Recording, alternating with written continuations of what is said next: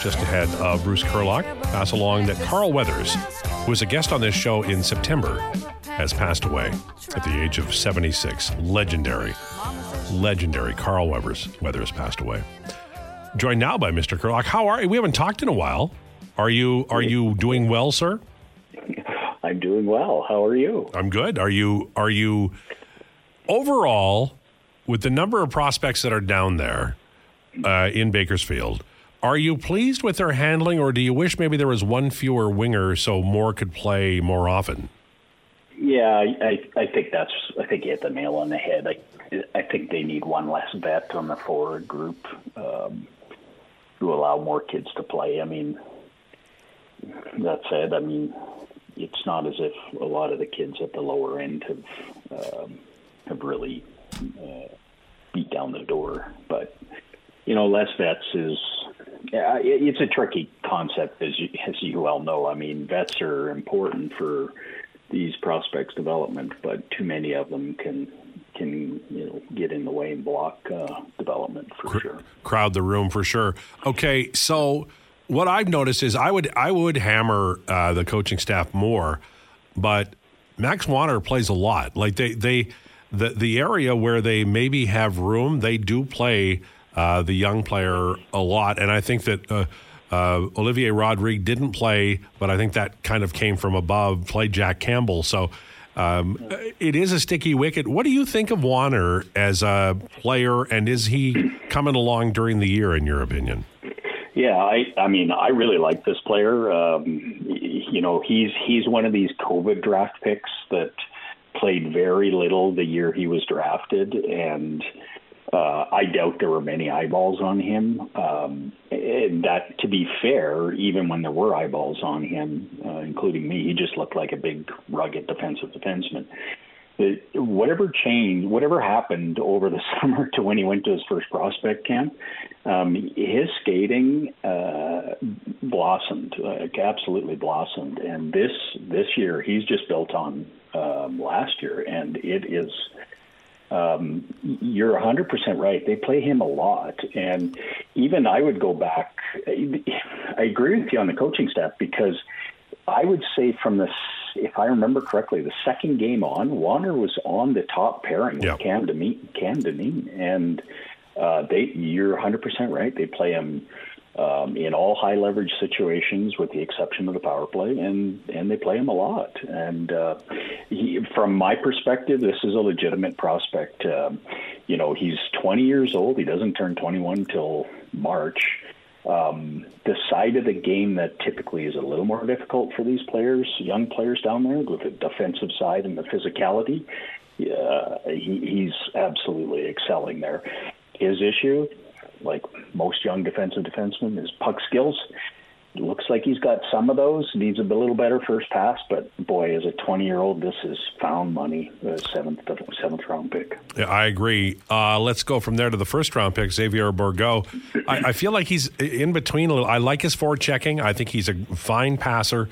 With the puck on his stick, he's gotten, I think, 16 or 15 shots in the last 4 games.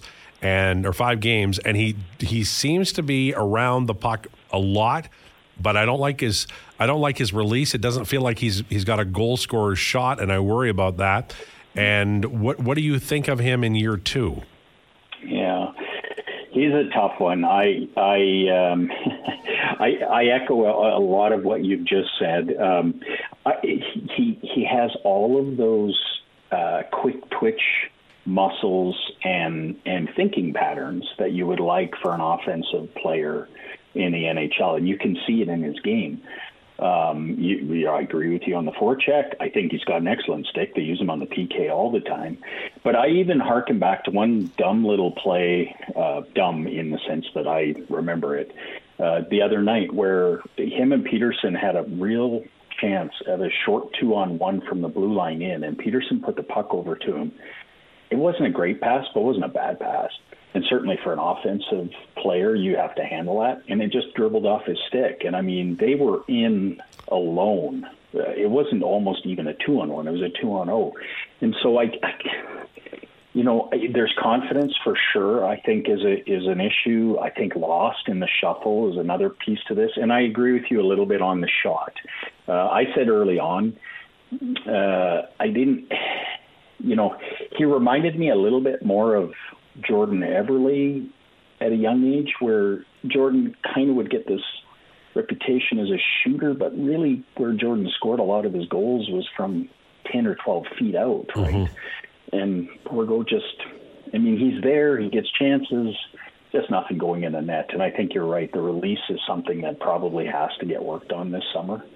Yeah, I've seen or followed the Oilers for many years, and there are some guys who are goals. Dan Curry was a great goal scorer, and he didn't have an NHL career. I think Bourgault has a lot of things that would make him an NHL player, but I'm thinking middle six winger as opposed to you draft a guy in the first round, you're hoping he ends up being in the top six, right? Yeah, I think he looks like a third line right winger to me, who probably plays some on the, is he he's maybe Tyler Yamamoto on a team where, I appreciate that Tyler Yamamoto played up the lineup some, but I think that was by necessity more than anything. In a deep lineup, does Bourgault play higher than that? I'm not sure. I think that's probably where he is, and I think you're right. I think they needed, that's hard. Everybody's going to talk about the goalie they could have drafted. I don't think they were ever interested in the goalie. So, you look at some of the players in and around that area. Bourgault really isn't a poor choice at all, but you should get a little more out of him. You should, you'd hope him for a second line right winger there, right? Yeah. So Bruce Curlock joining us from Oilers Nation, does great work over there looking at the prospects.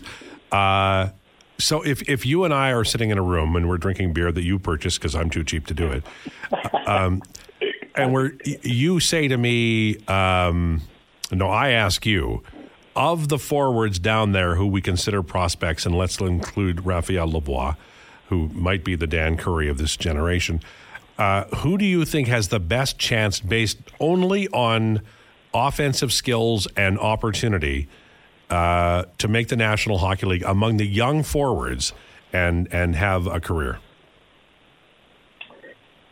Well, I still think it's Lavoie.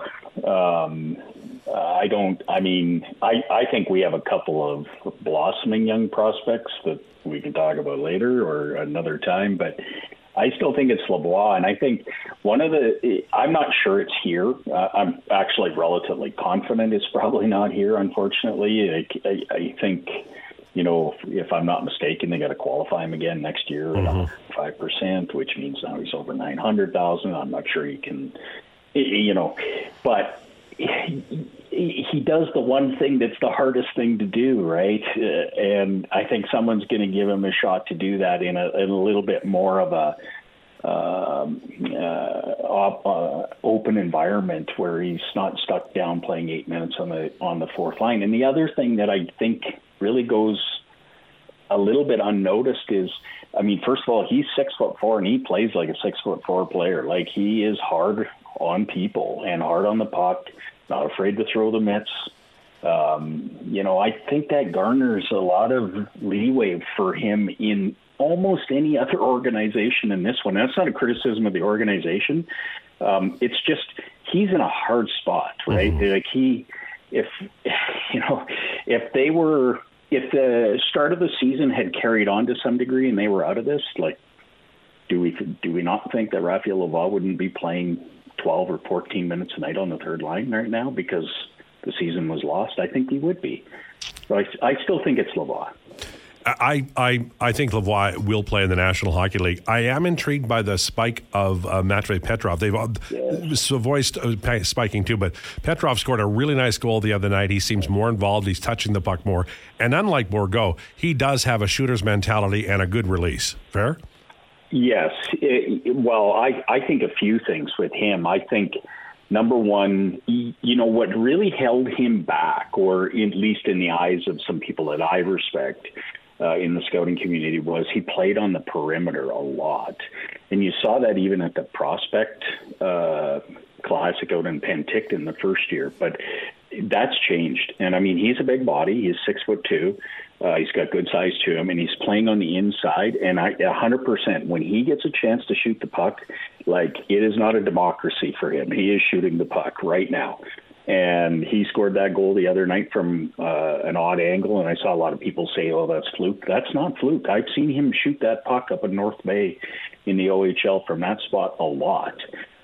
He's got a great release. I wouldn't say he has the hardest shot in the world, but it's incredibly quick off a stick and incredibly accurate.